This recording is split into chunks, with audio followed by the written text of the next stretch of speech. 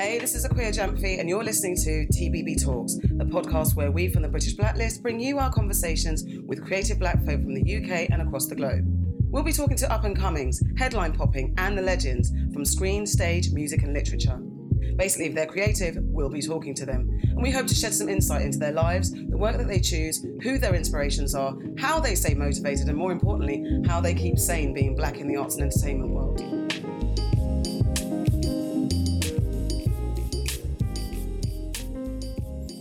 Thank you for talking to me. You're welcome. You guys just returned. Did you guys just come from Cannes as well? We did. Tired.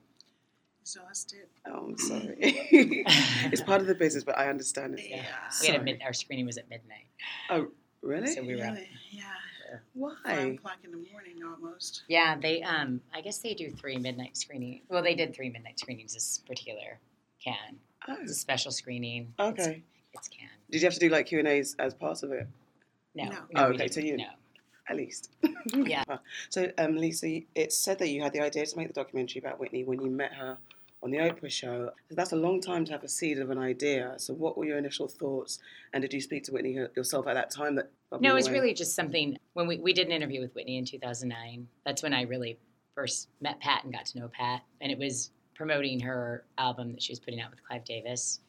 And I think at the time, for us, with Oprah, the last interview Whitney did that was significant was the Diane Sawyer interview. Mhm. Everyone remembers, and we saw in the film, actually. And we sort of wanted people to have a different memory of Whitney and also get to know her a little bit better. I mean, obviously, we were huge fans of hers, and Oprah had known her over the years. So, but it was a big deal because she hadn't talked in a long time. And it was really powerful because it felt like she tried to open up. She Yep. tried to be more open than we had seen her in the past. And she showed up for that interview, and we were really happy about that. And we were actually moved by it.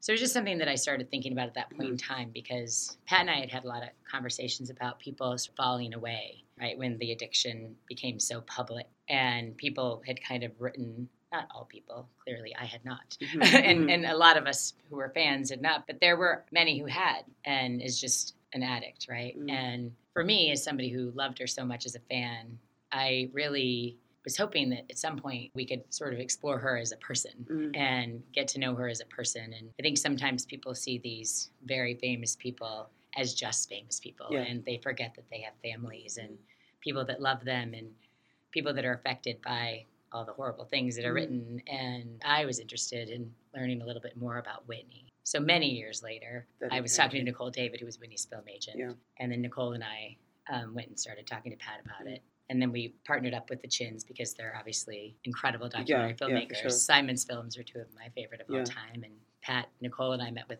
Simon and Jonathan. Mhm. And then Nicole had the idea to bring in Kevin McDonald as the director. Mhm. I was actually looking for that footage in the documentary of her speaking to Oprah. I wondered why it wasn't in there. I remember watching it in the UK and being mesmerized. We were waiting for something. I don't think Diane Sawyer's interview played over here, Oh, okay. but we had the Oprah show, so we got to see that one. So I remember that was something like, oh my gosh, she's talking, we're hearing the other side of Whitney. Obviously, there was so much footage to trawl through. So how did you make decisions about what went in and what didn't? And again, why wasn't that specific segment inserted in anywhere? Well, at the end of the day, it's really Kevin McDonald's Okay, vision at for the sure, end of the day. for sure. So he chose to leave it out.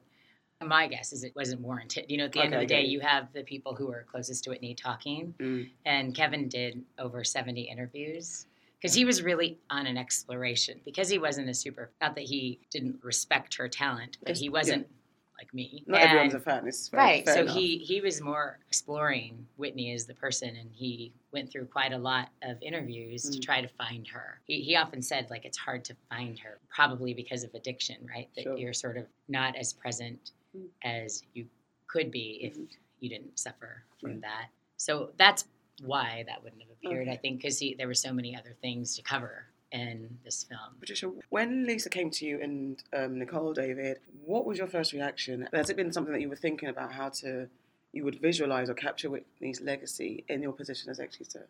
Had you been thinking about this in the past, or? Well, there have been documentaries that are Sure. out there. There have been television shows that were produced about her life. And all of these people were doing this. You know, they didn't know her story. And I said, in order to do her story, you have to tell her story. You have to know her story. and who best than the family who has dealt with her from the day she was born to the day she died. And everything is about timing. I knew these women very well, and Nicole almost for about 26 years, and Lisa for about, 11 years, 12 years. And you work with people and you connect with people that are like you, similar, that can work together, and it's all about the team. It's all about the person that we want to do a film about, and we all love her. I'm happy that we came together to do this, and it was just all about timing, and now was the right time. So then we also had the Nick Broomfield's project last year that came out, and it had a different perspective and narrative that it was pushing towards, regardless if you liked it or not. Was there a conflict of interest telling the two stories? Because this reception to it in the UK was well received, but I think it's because people also wanted to know about Whitney and her life. So it was captivating, but it had the voice of Whitney because they had lots of footage of her speaking, but then it was missing a bit of the superstar and the warmth and love as well. So this is where this fills in the gaps. So I just wanted to know how, you guys navigated the fact that this one was out there. Was there a conversation with Nick or? No, we were talking about this for quite some time. Before that even was happening. I'm a huge fan of Nick Broomfield's. He makes his film, and Kevin McDonald makes a very different type of film. Yeah. And I think we just felt, it just is one of those things that kind of happened randomly, that they were happening, sounded like at the same time, but they really weren't. Mm-hmm. And Kevin, I don't think ever saw the Nick Broomfield film intentionally so that he wouldn't feel... that you were feeding him. Well, I don't think he wanted to be conflicted or confused.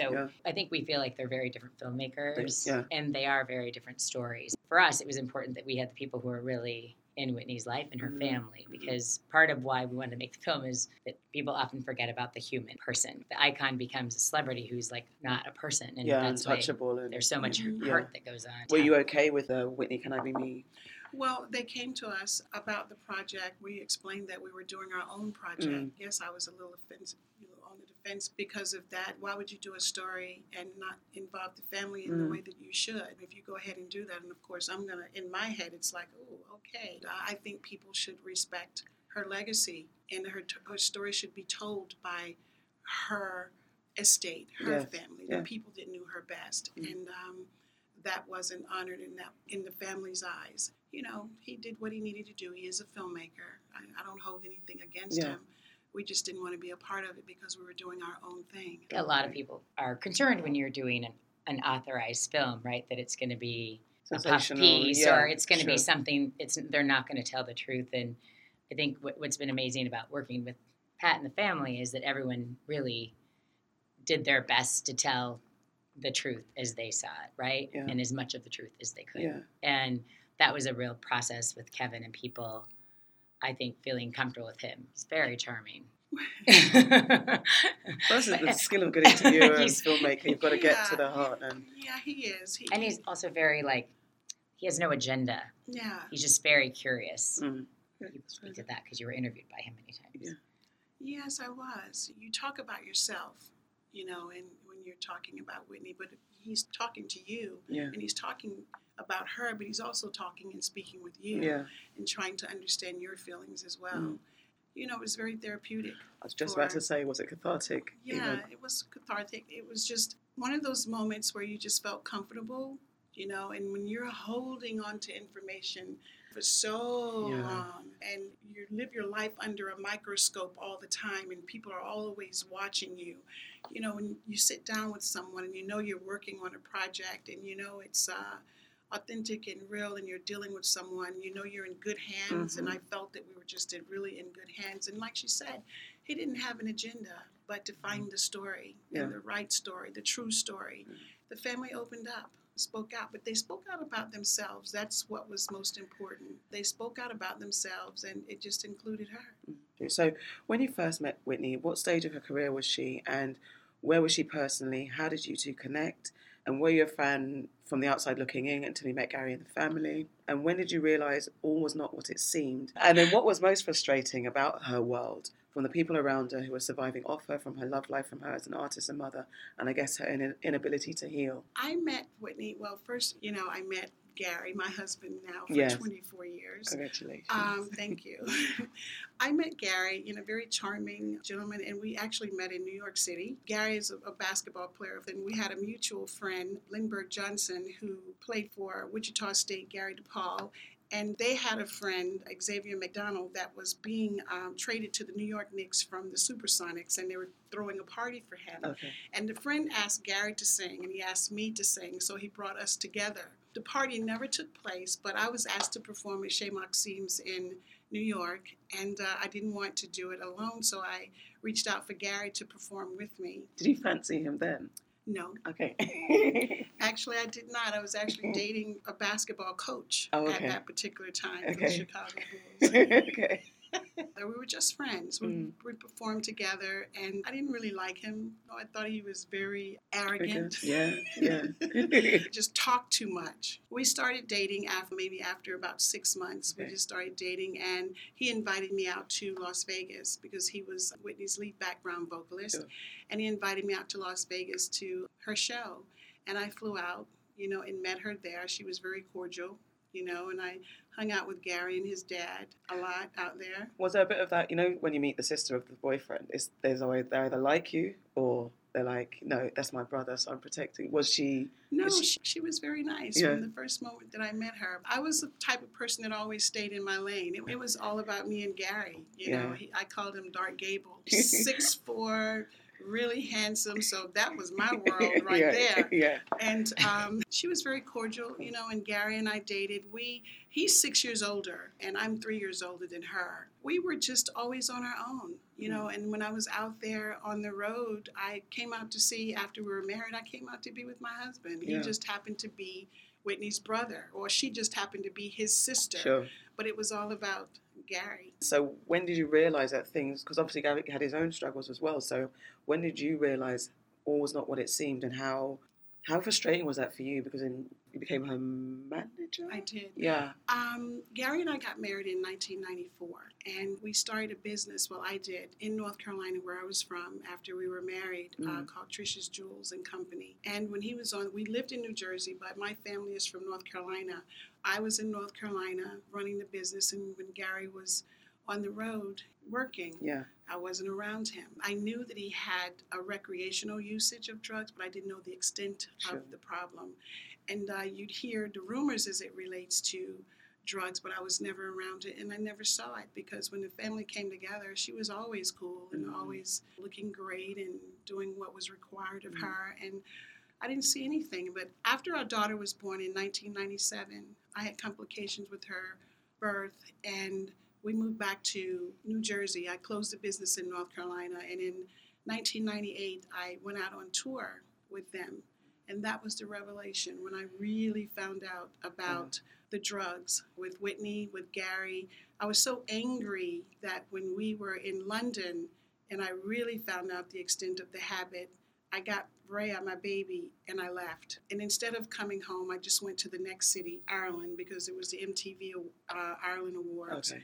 And I went to the next city to wait for them. I was going to give him the opportunity to explain to me what was happening and what was going on.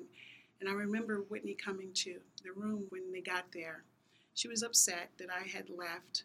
And I remember having the conversation and just letting her know, listen, you guys can do whatever you choose. I said, but when it comes to Gary, he has a wife and a daughter, and anything is possible out here on the road. You're not only endangering yourself, but your families. I can't do it. She apologized, as it relates to the behavior, and we became close that day. That clearing of everything, the honesty. The honesty, because I just could not believe it. And what perpetrated all of that was right before London. We were in Italy at a Dolce & Gabbana party that they had held for her. And Gary went missing. And I think you saw in the film, he said he went out to get the drugs. Yeah. Well, that was that night. And I'm out with him, and we're at the party, and he disappears. I'm asking, where is he? Oh, he'll be back. And I knew something was wrong, then. And I was like, oh, my goodness. But that trip did it. 1998 is when I really found out what was up. So what was the most frustrating? I know people who have addiction, and it's that thing where you want to help, you want to be like, wake yourself up, but they have to want to do it, or they have to be able to. So that inability for her to heal, how did that affect you? I mean, you're a human being around that. How did that affect you personally? I saw someone in trouble immediately. I always looked at everyone around her and I never could figure out why no one could get her into rehab. I had a problem with that. You know, I always say that you can talk about love all day long, from the parents to the brothers to Robin to Bobby, but no one seemed to be able to get her to go to rehab. And it didn't sit right with me. Mm. But when she finally agreed to go, she went kicking and screaming at first, but when she finally agreed to go, she did go, and she did try to get help for herself. But it was very frustrating, but I refused to abandon her. Mm-hmm. I looked beyond her being Whitney Houston, the icon, and was looking at my sister-in-law that was in trouble. Yeah. I didn't think about anything else. I thought about her well-being. With her, when she had absolutely nothing, still stood by her to make sure that she was okay. Yeah. You know, but it was extremely frustrating. You know, but when you love, you love. It was about her well-being for me. Yeah. So Lisa, you pulled together a super team of filmmakers, including, you know, the Oscar-winning director and Simon Chin. Why was it important to have this level of esteemed creators on board? And I work with, you know, grassroots. People are trying to get money for anything to make a film. I would think that this story is something that would sell itself. So did you still need that extra level of... I wanted to make sure that the caliber of people that were coming around to make it's a big responsibility to make a film about Whitney Houston. Mm-hmm. And I wanted to make sure that we had the best people we could, and we did. I mean, I feel like we pulled together an incredible team of people and people who really were committed to creating a film that had context but also some meaning. I mean, you know, Kevin, I think, made the film that he uncovered as he went along, and it's been a passion project for us all. But that, I think it was important to do that because if you're telling Whitney's story, it's important to have the best people you can. And also, was there, telling the story of an iconic black woman, a super duper pop star, did you have any reservations about the white gaze and how to not upset the tenuous relationship black celebrities have had with the media in the past? And with the creators having creative control, I mean, the director's wanting to have his stamp on it and how he wanted to make it. Was there anything that you were reluctant to let be shown? And was there anything that, did you kind of say, well, as a black woman icon, maybe this is where you could steer clear? Or I don't know, was there any kind of conversation about that? Because we are quite sensitive to how our stars are portrayed. Well, I had sensitivity about the molestation part. Sure, of course. Not so much the molestation part, but about the person that was named for the molestation. And I had to really get with myself and not think about the person that was molesting, but think about the people that were molested, because my husband was involved in that segment. And how do you not tell him not to speak about what has been embedded in him for, he's 60 years old, embedded in him for 50 years. Sure. I could not do that, knowing the struggles that he had in his life, and then also watching her all these many years. And it's like, what do you do about that? But I was extremely uncomfortable because there are people back here, her sister and her aunt, meaning Gary and Whitney's mother, two women that I honor very much, two honorable women. The pain that I know that they would endure behind this was grueling for me. But I think about the pain that Whitney and Gary had to endure, and that's where my heart was. I had to really think about them. Like I said, it was one of the hardest things that I ever had to do, was to get past that. And it was tough because I love both of those women very much, but I also had to realize that they can't be responsible for someone else's actions. And, you know, some families just have flawed family members, and there's nothing that you can do about it. And Lisa, was there any kind of concerns about the portrayal of a black icon? White creators around the project concerned about how it would come across? Well, I think at the end of the day, you know, Kevin felt like the right person. We all met with him and we decided as a team that that was really valuable for this film. And lastly, best memories of Whitney. What did you learn from her? What strength did you take away from her? And what do you want people to understand about this documentary in particular, both of you? Understand that she was human, just like anyone else. You know, we put celebrities on pedestals all the time, and we make them feel like that they're immortal. We make them feel that they can't have emotions and they can't feel a certain way, or certain things can't happen to them. Just that she was human. They knew her as Whitney, the icon. They need to know her as Whitney, the human, a person. You know, that was a mother, a daughter, a sister, a wife. You know, and with that comes specific obligations. And she was never really given a chance because she lived her life under a microscope. And just to understand her world. Yeah, I think I want people to understand the human as she's saying, really. And I also think part of this film that's really sort of compelling to me is how when you see the SNL skit and the Adult Swim skit, and you see how mean that is. And I feel like over the years, because I am such a fan of hers, when I saw things like that about Whitney, I just thought, why are we being so mean? And I think that's what happens. We build these people up and then we tear them down and then we stomp on them. Yeah. And my hope is that people have some compassion for her and for her family and for themselves and their own families and see this as what it is, which is a family story and the story about a person that we all love, and we love what she left behind. And I hope they, continue to, listen to the music, and I hope that is in their heads as they leave the theater.